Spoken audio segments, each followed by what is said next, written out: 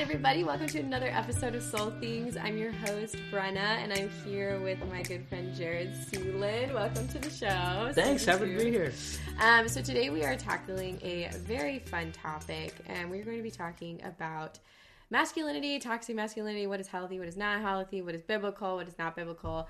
And this has been something that I've been thinking about for a while now, and I just think, like, at the age that we are at, as we're coming into womanhood and manhood, and we're shaping, like, you know, what type of adult we are, I really think there's a lot of voices out there kind of telling us, like, what is a man and what is a woman. And so I think, you know, obviously this topic can be super sensitive, and we don't want to, like, make generalizations, you know, not being sensitive. So we just want you guys to know that, like, you know, we've prayed about this, we've, like, thought about this, and these are just, like, opinions and people's stories and stuff. So, yeah, don't get offended. Yeah, no, it seems like we both, like, kind of came up with this topic as we were brainstorming, and as soon as we said, let's talk about masculinity, I think we both kind of cringed a little bit. Yeah. Because we're very familiar with all the voices and all the competing ideas that are out there in the world right now. And we also know how personally people hold this kind of stuff. Yeah. And so I was telling you before, it feels like we're walking out onto a sheet of very thin ice and hoping that the ice doesn't crack beneath us. Yeah, because that water. But the only way, yeah, exactly, it's going to be freezing. So yeah, just I think that we can approach this graciously and assume that if we say anything that really terribly offends you, I hope that you know that we don't mean it to either one of us. Yeah. But I do think that it's something that we do need to talk about. And and we want this to be a continuing conversation too, as you guys are listening and have thoughts and ideas. You know, we want to keep this conversation going, so we don't expect everyone to be like, oh my gosh, like, I agree with 100% everything you're saying, but we can still communicate with each other and love each other in grace. So, okay, so I kind of want to start off this question of, like, you know, definition of defining what you think is sort of healthy masculinity and what is, like, what, you know, the hot topic word is toxic, right? So toxic masculinity issue. So how would you kind of break down the definitions of those two? Yeah. I think that right now, especially in culture, toxic masculinity has become obviously a hot point. Like, people like talking about toxic masculinity, but on the other side of the aisle, it seems like there's a group of dudes specifically that are incredibly offended by the idea of toxic masculinity. They're like, how could you call my masculinity toxic? But it's like, they're not actually saying that all masculinity is toxic for the most part. I mean, some people do. But there is this masculinity that can be toxic, and it can be very corrupting to people around them. And I think that that can be characterized in the modern day by boys that don't really fully understand where they get their worth as a man. And so when you don't understand where your worth comes from as a man, you're floating on an ocean with no anchor to drop down and to, like, stay in place and to know who you are. And so then we have all these value issues, and we start to ask, where does my value come from? Usually for men, I think just because of a lot of societal pressures and also baser instincts, a lot of our self-worth can come from things like athleticism, things like how much can you lift at the gym, you know? But there's also things like sexual conquests. There are things like how domineering can you be. There was a huge movement a couple years ago that started with just this idea that a pack mentality applies to humans, and there's always an alpha man in the room. And so all these dudes are, like, Googling, how do I become the alpha? Not be a beta. Yeah, exactly. Don't be a beta. And it's so cringy, but I think that when you have no base and identity, you're going to look to all of these things. Yeah. And so it's a natural byproduct when you don't have identity to look to these things to validate yourself. But then validating yourself through those things turns into really toxic traits. Because then we start to become domineering. We start to become overly aggressive. You know, we start to use women because we don't have our own identity. And so we need to, like, prove to ourselves that we're worth something. And there are a ton of things that contribute to this toxic masculinity. But I think the root cause of it is just that notion that we don't have people speaking into our lives to say, this is what makes you a man from a boy. You know, this is what turns you into a man. This is how you can pursue masculinity. Yeah, I think another big trait of that too, when I think of, like, unhealthy, is, like, lack of being able to emote in, like, a healthy way. Oh, totally, yeah. And I feel like there was, like, you know, the silent generation and, like, you know, people who, I mean, even now, like, you know, there's still issues, but I think, like, a lot of people were raised by a generation that was like, rub some dirt on it, you know, it's fine, you know, like, oh yeah, you know, men don't cry, you know, all of these things. And so you kind of end up with a bunch of, like, emotionally stunted like men. And so when you're like trying, and so then you're hanging out with your guy friends, and as you're all like growing up and trying to mature, it's like, you know, how are you guys really like challenging each other and being vulnerable and like opening up in those spaces? Like, have you found that like sort of a challenge? Like, you know? Yeah. I mean, man. Yeah. Absolutely. So I wrote this down. I think that toxic masculinity comes in a cycle. So there's stoicism, which is what we're talking about, of you can't emote anything, never feel emotion. And this is something that, like, it started with Marcus Aurelius, and then from him, you know, obviously that didn't work out well because Roman emperors were notoriously terrible fathers. I knew you'd go historic with this. But there's stoicism, but from stoicism comes this marauder mentality where, you know, my father didn't show any emotion, I didn't learn how to emote, and so I'm going to turn into a marauder where I'm going to look to everything else to pursue, like, the peak emotions in life, because I'm overcorrecting, the pendulum swings, and neither one of those are healthy masculinity.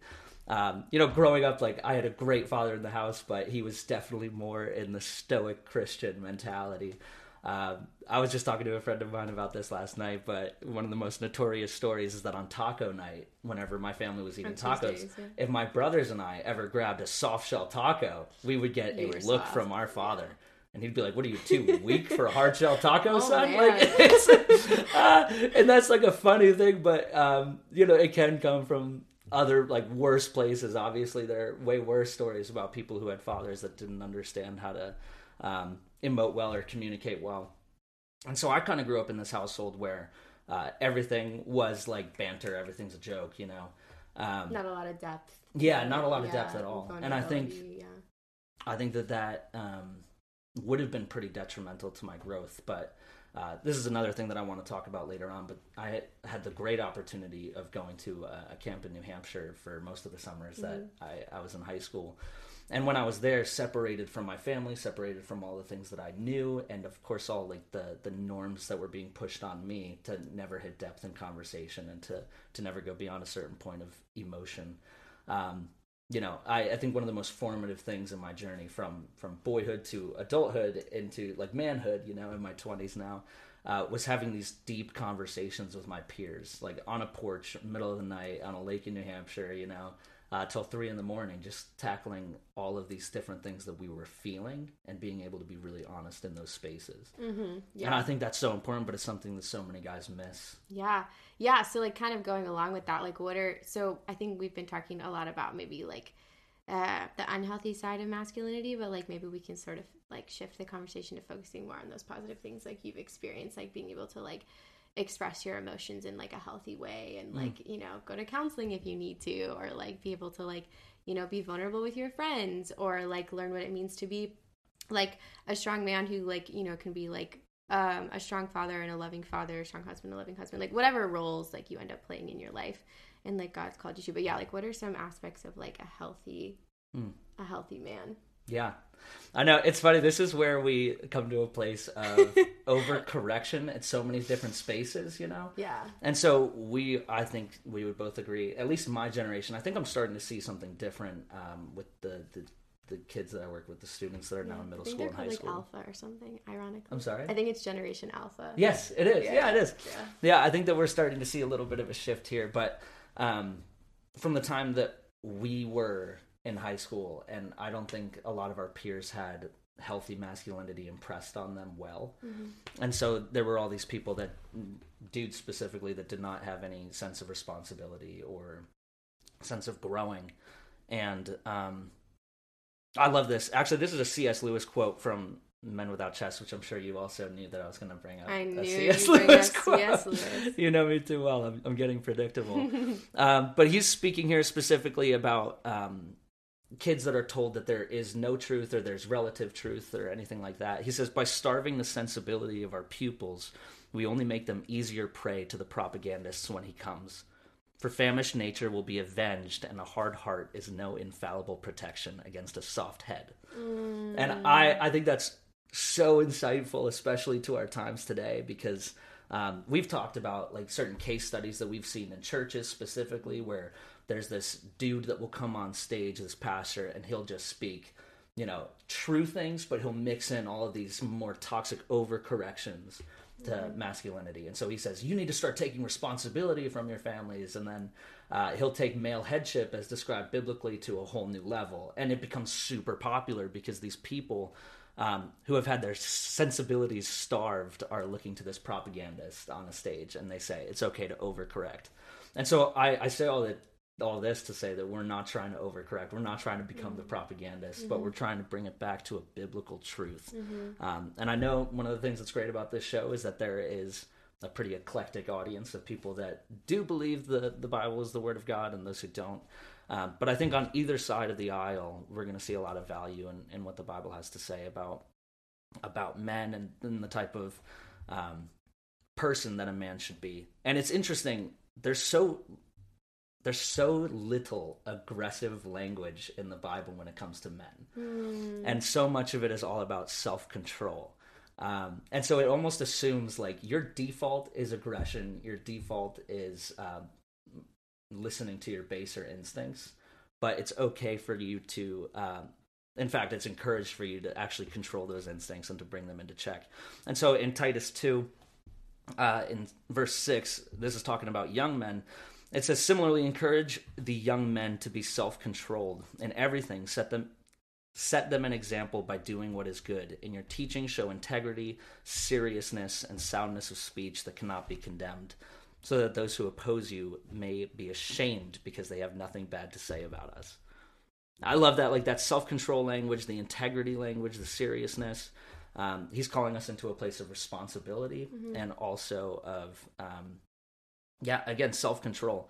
And I think if we understood those two things, all of those other ideas about where does your worth come from as a man, you know, it's really easy if you're sliding down a hill of instinct to keep on going. Yeah. What's really difficult is to stop. Yeah. Because you're working against so much momentum. Yeah. And I think that as men, we have these instincts that are the momentum of going down the hill. Yeah, it's like becoming a slave to your desires. And I was reading, I think I'm reading 1 Peter right now, 2 Peter, I can't remember. But it was basically talking about like the desires that wage war against your soul. And I think like that just really hit me too, like the language of that and like the power of like our feelings and desires and wanting to just like do whatever we feel like and like try to find value in that is such, like you said, such a slippery slope. And I think this sort of ties into a conversation I had last week on a previous episode about identity and like all the identity crisis that we go into. So I think if you haven't listened to that episode, you should probably listen to that one first before you kind of step into this one, because I think they kind of go hand in hand. But yeah, when I think of like healthy masculinity, obviously like coming from a Christian perspective, you like want to look to the Bible and like look to like how did Jesus like represent like a healthy masculinity and like what did that look like? And so like trying to flesh that out, and like some of the resources I was listening to were like really breaking down like this idea of like sacrifice and this idea of like dying to self. And I think like that sort of ties into what you're saying about like, I feel like doing this, so I'm going to do this. And like, I'm going to like puff myself up in the process, because then you end up with like a generation like backlashing, you know, with like a strong feminist movement of like, you know, berating men and like degrading men because they were so like, they felt so oppressed and felt like so dominated because of like men who were not self-controlled and who were not you know, like seeking the Lord as an example of like how to like become who they are. Again, these are huge generalizations, but I think that's why we see like this kind of backlash with like you know, I'm all about equality and like, you know, support of the genders, but I think sometimes it can almost become too far because it's like this bitterness and this anger of feeling like oppressed and dominated by another gender, which, you know, that could be a whole other podcast. Yeah, I know. I love, and we've had these conversations, which is, it's great because I think that we both have very unique perspectives looking at these issues, obviously from a man to a woman, but you know, I look at all that and I'm like, yeah, like a lot of guys really deserve anger and vitriol for the stuff that they've put women through specifically, and all of this desire for subjugation and everything. And it is just, it's interesting, but there is an overcorrection, you know, and there's not, we can't expect people that don't have a loving relationship with Jesus to show supernatural grace to other people. And so you see this really natural conflict emerge.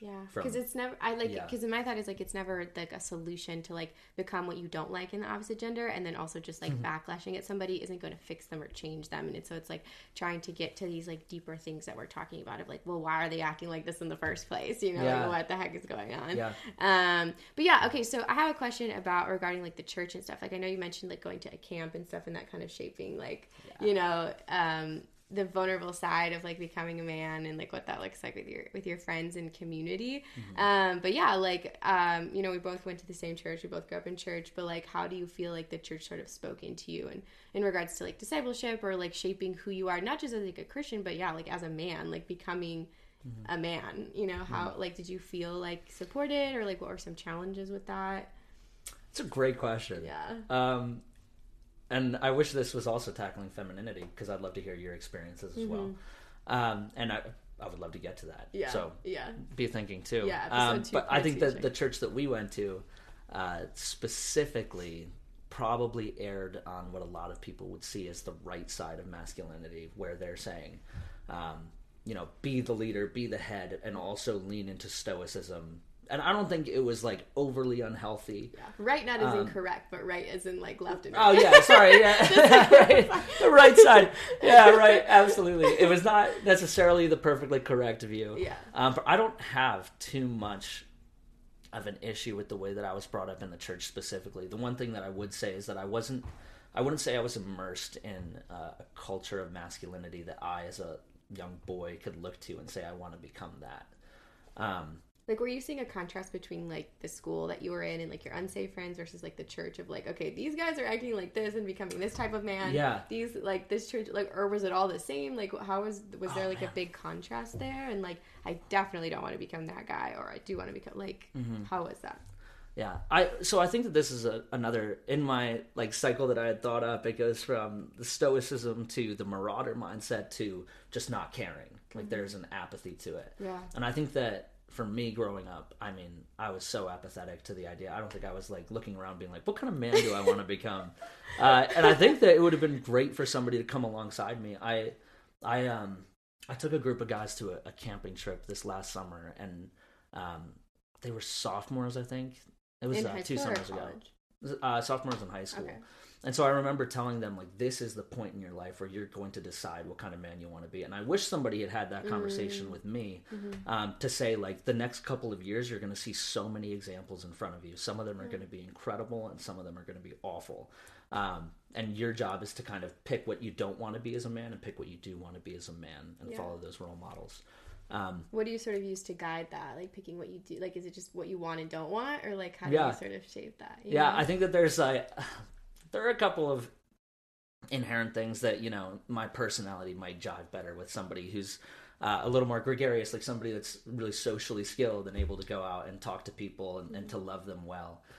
Whereas somebody else is like, I want to be the kind of guy that reads 120 books a year, you know?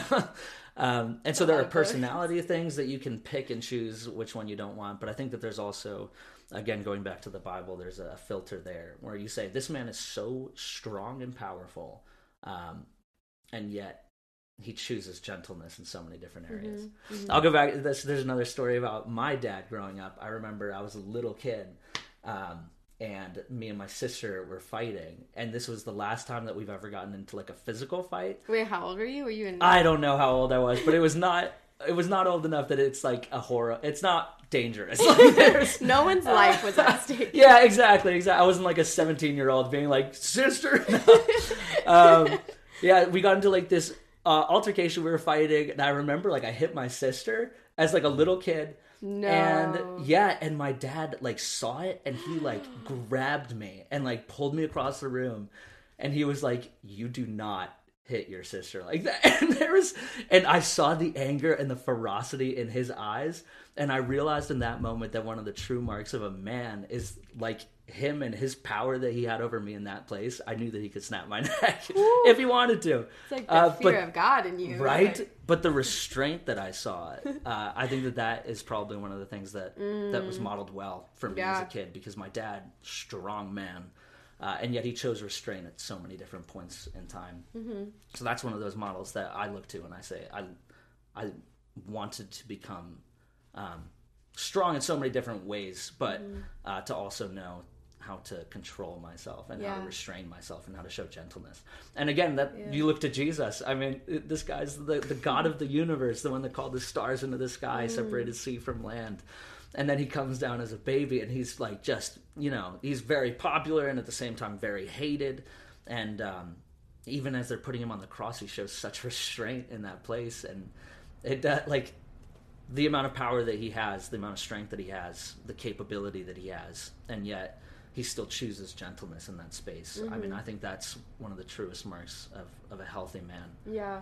What are some other like specific ways you feel like Jesus like showed examples? Like I know we kind of talked about sacrifice, self-control, gentleness. Like are there other aspects you feel like you like even like reading the scriptures and you do like in your personal time or like for work or whatever, it's like, wow, like I want to apply that to my life to help shape what type of man I'm becoming. And I think, what has there been any other things? Yeah, I think number one, just playfulness and like laughter. I think that Jesus was such. I remember the first time I actually got serious about reading the Word, and I actually went through the Gospels, and I remember thinking to myself, I've been lied to. Like Jesus is hilarious, and he's fun, and his friends are with him, and he has such great dialogue. One of my favorites is. I think it's Mark. Well, one of the Gospels early on, he's calling his disciples, and he finds Nathaniel, and he goes up to Nathaniel, and Nathaniel's like, "What good can come out of Nazareth?" And so Jesus goes up to him, and he says, "This is an Israelite in whom there's no deceit." And Nathaniel says, "How do you know me?" And Jesus says, "Well, I saw you sitting under the tree earlier," and he wasn't there. He wasn't really there, but Nathaniel is like, "How could you have seen me? I was alone in that place. I must believe in you. Surely you're the Son of God." And Jesus is like, "Really? Is that all it takes? That I told you that you were sitting under a tree? You're going to see crazy things, wilder things than that." Yeah. And so there's a playfulness in him that I don't think that we really got in our church experience. Maybe I just wasn't paying attention, which is entirely possible. No, I got sent out of the room a lot in our Sunday school classes. But there's a playfulness in Jesus that I love it and I admire it and I want to model that well. I think there's an optimism in him that goes along with that I want to model well. I think there's a confidence in confrontation that it shows that he's so deeply anchored in true things. Yeah. And so when he goes toe-to-toe with Pharisees, when he goes into the temple and drives out the con men and women, there's a deep connection to truth that he's confident in and that he's okay entering into conflict for. Yeah, because like all throughout the scriptures, it's like Jesus knows who he is. And like you're saying, it's like out of that identity and that security, he lived his life. So that's why he was able to conflict the way that he did, the way that he was able to love the way that he did, the way that he was able to like be with the crowd, not be with the crowd, like all the aspects that you see and do it well. Obviously, like fully God, fully human, he was like perfect, but like I think one of the biggest things that I was seeing in scripture is like he knows who he is. And so it's like if you're stepping into like manhood or womanhood or whatever, it's like it's so important to like not just like know but believe like who you are and like live out of that security. And I know like that's been like a prayer in my life recently is like, okay, we're all human and we all have like insecurities and stuff like that, but I think like I'm just kind of like the best results that happen in like my relationships or like how I handle things at work or whatever, it's like it's when I'm like secure and know that like what defines me, who doesn't define me, and like I can sort of live out of that. And I think Jesus is obviously the perfect example for that. So I would say that. So another thing I was thinking about too in regards to Jesus and all of this is why do you think Jesus like came as a man? Like obviously like in the scriptures for God we always say we use he, him pronouns, like all this stuff, and then clearly he came as a man. Like do you think there was like a deeper meaning of why he came as a man and not a woman? Because I know like that's been in question a lot too of like women being like, well, I can't relate to Jesus. Like, he gave it, like, he's a man. Like, he doesn't understand what women go throughout the, like, what would you kind of speak to the reason that, what are your thoughts of why Jesus came? Yeah. Oh, man, this is such a good question. You sent it to me like a week ago, and I still can't think that I have a succinct and clear answer. I think that there are biblical reasons that he did so. There's something, actually, that's really interesting, is that in Genesis, when God is issuing the curses after the fall, right? And he's speaking destiny into existence for all of these things. He says that the woman will give birth and that this son of man will crush the serpent's head, that the snake will bite his heel and he'll crush his head. And I think that just that simple fact, going along with the fact that Adam, the first man, sinned, it was Adam's responsibility to take care of the garden and to To cultivate. Yeah, cultivate and keep. Those are the two words. And so cultivate, yeah, like you're supposed to grow, you're supposed to work the ground, you're supposed to make it productive. But keep is a word of security and guarding. And so it's given to Adam to provide security for this garden, and Adam sleeps on the job. Adam fails miserably. And so I think that just because of the curse and the destiny that's spoken into existence, and the fact that Jesus is the true Adam and the perfect Adam, it's kind of this prophecy that has to be fulfilled in Jesus coming and perfectly cultivating people, cares for people so well, and then perfectly keeping, because he crushes the serpent's head. So I think that that's the textual answer. Yeah, I would love to hear actually what you think. But it's also interesting, before I get to that that one of the promises is that you will give birth to a son. Woman will give birth to a son. One of the funny things coming out of Christmas season, this kind of hit me. I was like, why didn't Jesus just like come in a meteor or a UFO and drop to Earth and suddenly appear? Like, why is Mary such an integral part of the story? And I think it's because even from the beginning, God knows that his plan is for woman to be part of the complete story of humanity. Yeah. And so he in his image, he created them, male and female, he created them. So male and female are both in his image, and together they are his likeness, and so I think that we can't overlook that woman still plays the integral part in the story of Jesus. And then further, Jesus lives his life in a way that, male or female, you can model the way that he lives, and he shows incredible examples of femininity. And Jesus lives his life in a way that is so masculine that it makes every other man feel insecure and squeamish. But it should give you something to shoot for. And yet he also lives his life in a way that shows such gentleness, such hospitality, such caring, all these feminine characteristics, which of course men should also strive for. But he does it in a way that, male or female, you can model who Jesus is. And I don't think that that's done on accident. I don't think it's an accident that he didn't marry, for example. He didn't get married. So we don't look to him as the perfect example of a husband, other than the fact that he's married to the church, his bride. Yeah, I think those are all great points. I was honestly, when I asked this question, I was really struggling to answer it. I was like, I have no clue. But one thing I guess I was thinking about is like, Jesus was coming in a different cultural time, right? So like, kind of thinking like, maybe he would have like be able to do what he was able to do because he was a man, because I feel like women were not seen as like teachers and leaders and like, only speak and less spoken to. So I always wondered if that was like an aspect of it, if like it just made sense. But honestly, like to the deeper theological levels, like I have no clue. So I just wanted to ask because I wanted to see your thoughts. But I thought like, oh, maybe it would just like make more sense that.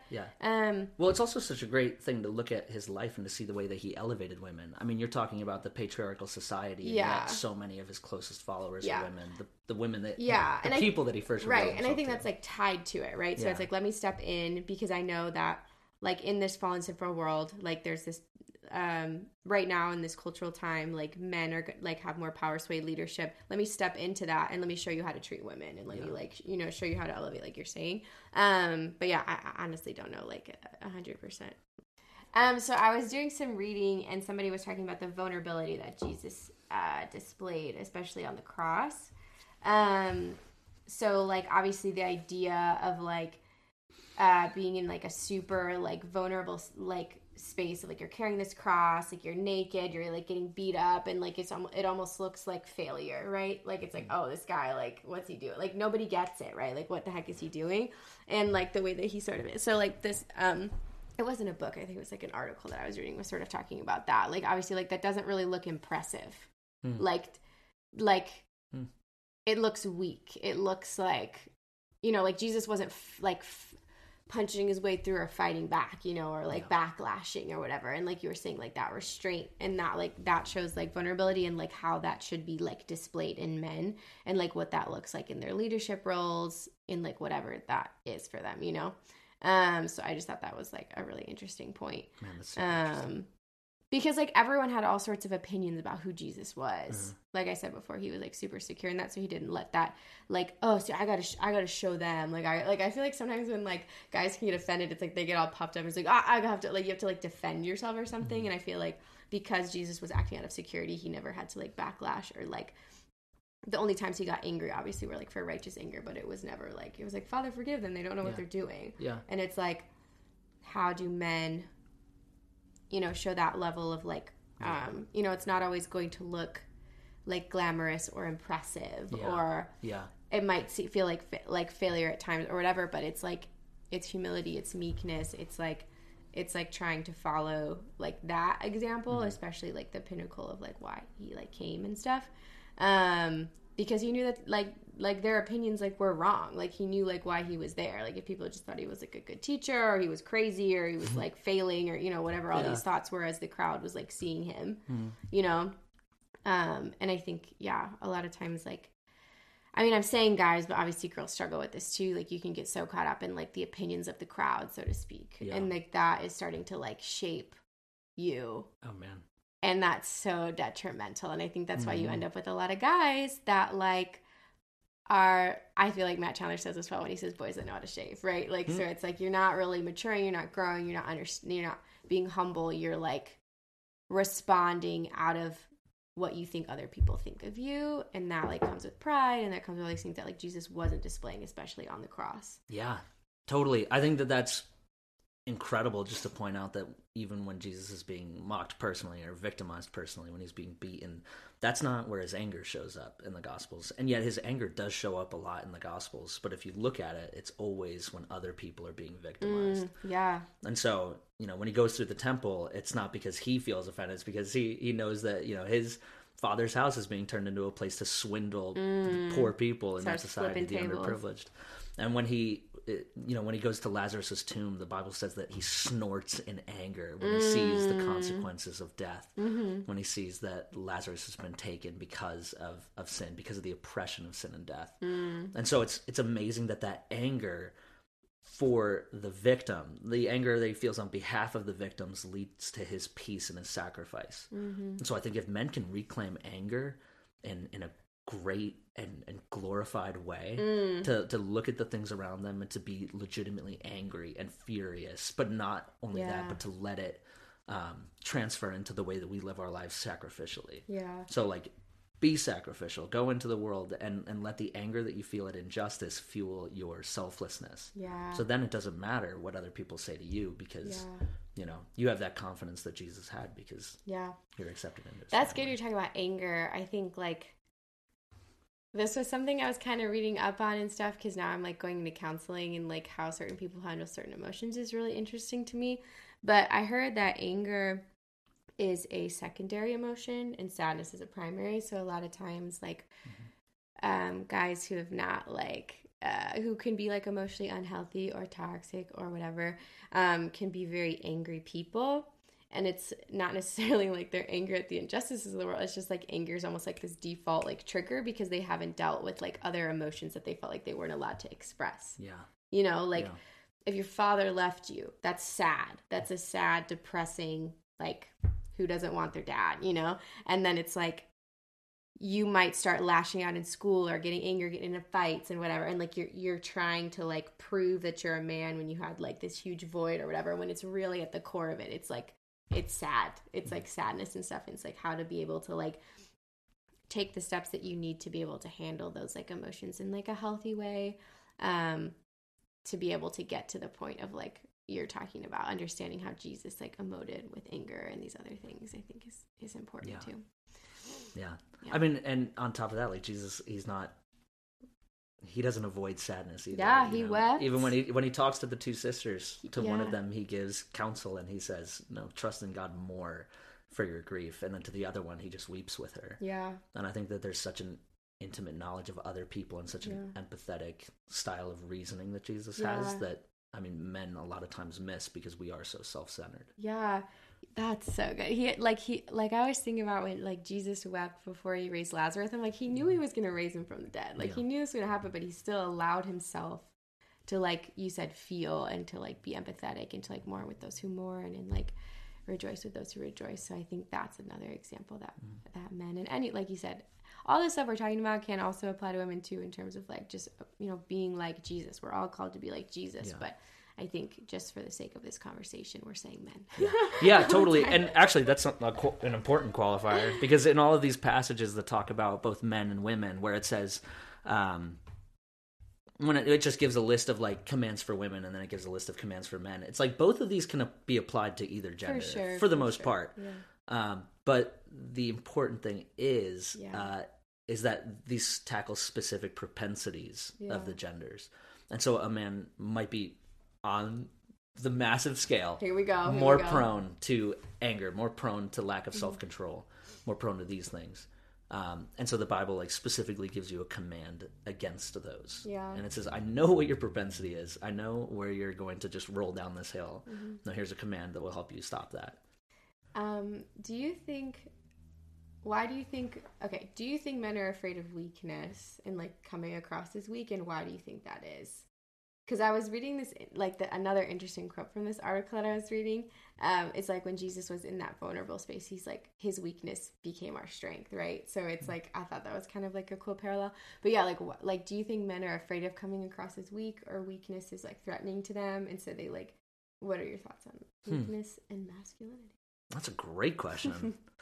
I think that there's like a discomfort in weakness. I think especially for guys that have lived through like a father leaving or anything like that, or even a father who's more on the stoic side, and he says weakness makes you a victim. And I think now actually we are starting to see that shift, where it used to be hide your weakness. Now there's a lot of guys who are way too willing to share their weakness. It's like, and they're like, no, I can do this because like I struggle with anxiety. I have like this heartbreak in my past. Like they make excuses for bad behavior by pulling in their weakness, and it's interesting because it can become a crutch on one side of it. But then, of course, there's the other side that says, I have no weakness. I'm not scared of anything. And both are self-focused. Like both are so self-focused. Yeah, of course. Yeah, because it's like you want to come across one way of like whatever is like accepted. Yeah. Like, you know, if it's accepted to be like strong and powerful and like nothing bothers me, or is it cool and accepted to be like, you know... Like, I'm a victim. Don't bother me. You know, like, pick me, guys. You know, whatever yeah, of course. Yeah, I mean, just on that, C.S. Lewis has another quote where he says, we make men without chests, and we expect from them virtue and enterprise. We laugh at honor, and then we're shocked to find traitors in our midst. And so when we start to say, like, there either is no difference, or like, man, you have to be so forthright with your weakness that it's like it comes right after your name after you share it. You know, it's like, hi, I'm Jared and I struggle with this and this and this, you know, and this is what makes me feel weak and vulnerable. Like I think that is an overcorrection, because then, you know, it makes a guy that doesn't define you. I think sometimes people are starting to take it on of like, hi, I'm so-and-so, and I have anxiety, depression, whatever. And so it's like, that's not who you are, though. Like, it might be something you struggle with, but, like, what has happened to you, what you currently struggle with, like, that's not who you are. And that's, like, why we're saying, like, this understanding of your identity is so important. It spills out into everything that we're talking about. Yeah. I think that's, like, so, so important. Because, like, I mean, we all struggle with that. We all, like, struggle with feeling like that one thing that happened to me, or, like, I can't get over this one thing or whatever. I guess this is who I am. Yeah, because you're the ship on the ocean without an anchor. Or maybe you do have an anchor, but you're not finding anything to actually latch onto. And so the first thing that comes along, if it's weakness, struggle, pain in your backstory, like if you let yourself become identified with that, I mean, you're going to be stuck in a bad part of the ocean, you know? Like you don't want to be anchored down in the middle of a storm. You want to get out of it eventually. But it's interesting, yeah. All right, Jared. Well, it's been so great having you on the show. I've loved diving into this topic with you. I know it's kind of a hot button topic, but it's been really cool just to kind of navigate this aspect of young adulthood and how we can do our best to live into manhood in a healthy way, and womanhood to a certain extent. But stay tuned for an episode on healthy femininity as well. Well, thank you guys so much for listening to another episode. If you guys want to follow me on Instagram, it's soul_things_podcast. I'm also excited to announce that I started a Facebook page. I'm going to be building an online community for us to continue to talk about these hard spaces and learn how to heal and grow together. So that's going to be Soul Things Podcast Facebook page. Also just added a Twitter account where I'll be sharing thoughts about what the Lord's been teaching me lately, or quotes from podcasts and different things like that to give you guys just some encouragement throughout the week. So thank you all for listening and navigating through this journey of your 20s. And remember, even in the hard spaces, His grace abounds. See you next week.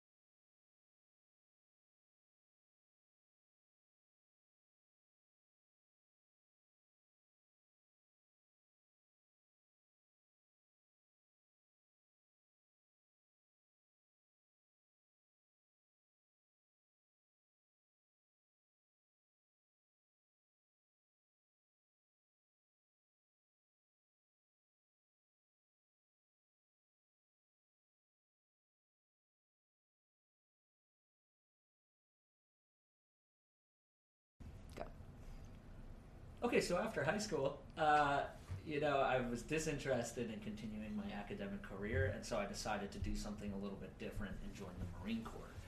And so I went out to the Marine Corps basic training in San Diego, California, which is way less pleasant than it sounds, but it's 13 weeks. Okay, so after high school, I was disinterested in continuing my academic career, and so I decided to do something a little bit different and join the Marine Corps. And so I went out to the Marine Corps basic training in San Diego, California, which is way less pleasant than it sounds, but it's 13 weeks of just getting torn apart, being broken down as a human being. They take away. I mean, the weird thing is like they shave your head, they take away all sense of personal identity, they take your clothes, they give you new ones, they say, this is who you are now. Oh, it's wild. Yeah, and they say that, one of the things is you're no longer allowed to say I or me. You always have to say this recruit. And they're basically saying that you have no sense of personal identity in this place because you are nothing. And so for 13 weeks, you're separated from everything that you know. And you're just learning how to become a Marine. And so in this place, I mean, the things that are drilled into you are like built to kind of make you somebody who's okay with killing people and like doing intense things. And the Marine Corps already attracts people that I would describe as members of the extreme.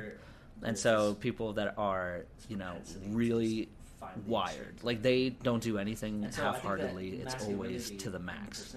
And so that amplifies pain as well, which is why there's such a hard time. I mean, you've done a lot of work with veterans, but difficult. I've talked to a lot of I think that there is this are thinking about joining the propensity to just find the extremes of everything that we do. Dang. And so I think that masculinity and pursuing masculinity in that setting is very everything that you do is going to be difficult. I mean, I've talked to a lot of young Christian guys who are thinking about joining the military, and I usually tell them I think it's a bad idea. You have to be so secure in who you are in Christ, because the minute that you go in there, I mean, everything that you do is going to be judged. Like, if you show a little bit of softness, if you try to emulate Jesus and the way that he walked in gentleness, and also like in conflict, it can be really difficult to withstand the onslaught of other competing so it's ideas like of total opposite of what you're talking about in terms of like being self-controlled. And so, and not Marine Corps specifically, highest rates of suicide in all of the military, highest rates of sexual assault and domestic abuse in all of the military. And I think it's all because we're taught to pursue extremes. There's no such thing as moderation. It's effective. It definitely works for a lot of guys. Yeah, exactly. It's kind of saying embrace those instincts and then take them to the extreme. All built on the desire to turn you into somebody that would be okay killing somebody else. I mean, at the end of the day. But there is something. It's effective. It definitely works for a lot of guys, like turning them into something else, something more extreme, something more intense.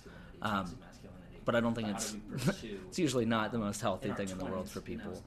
And but there is something, there's value in it, and here's what I want to say, and this kind of translates into just like, what now? Like, we've explored all these different ideas about masculinity, toxic masculinity, but how do we pursue, in our 20s, how do we pursue becoming the man that we want to be? And one of the big things that I think our culture has kind of missed the boat on is traditional rites of passage. And so in every culture, every ancient culture, and even today, the tribal cultures, they have these rites of passage for boys to become men. And so at a certain age, there's an indigenous tribe in Africa that locks a boy in a hut for 3 days. And they just send him out into the wilderness, they separate him from society, and then he sits there, he can go out, like, hunt and do everything that he needs to, but he's just on his own. And that's part of the rite of passage, is that you can survive on your own, that you are capable. John Eldridge, in his book Wild at Heart, has this recurring theme that every man just needs to be told that you are capable, that you are able. And so rites of passage serve that function. But I think for the Marine Corps, there's 3 stages in the rite of passage, according to most sociologists. But the first one is separation. And so for 13 weeks, I was separated from everything that I knew, everybody that was with me, separated from everything I knew, separated from their own identity even. And so you're just like apart. You're gone, you're in an unfamiliar place. And then the next stage is transition. And so in that time, you're being molded into something else.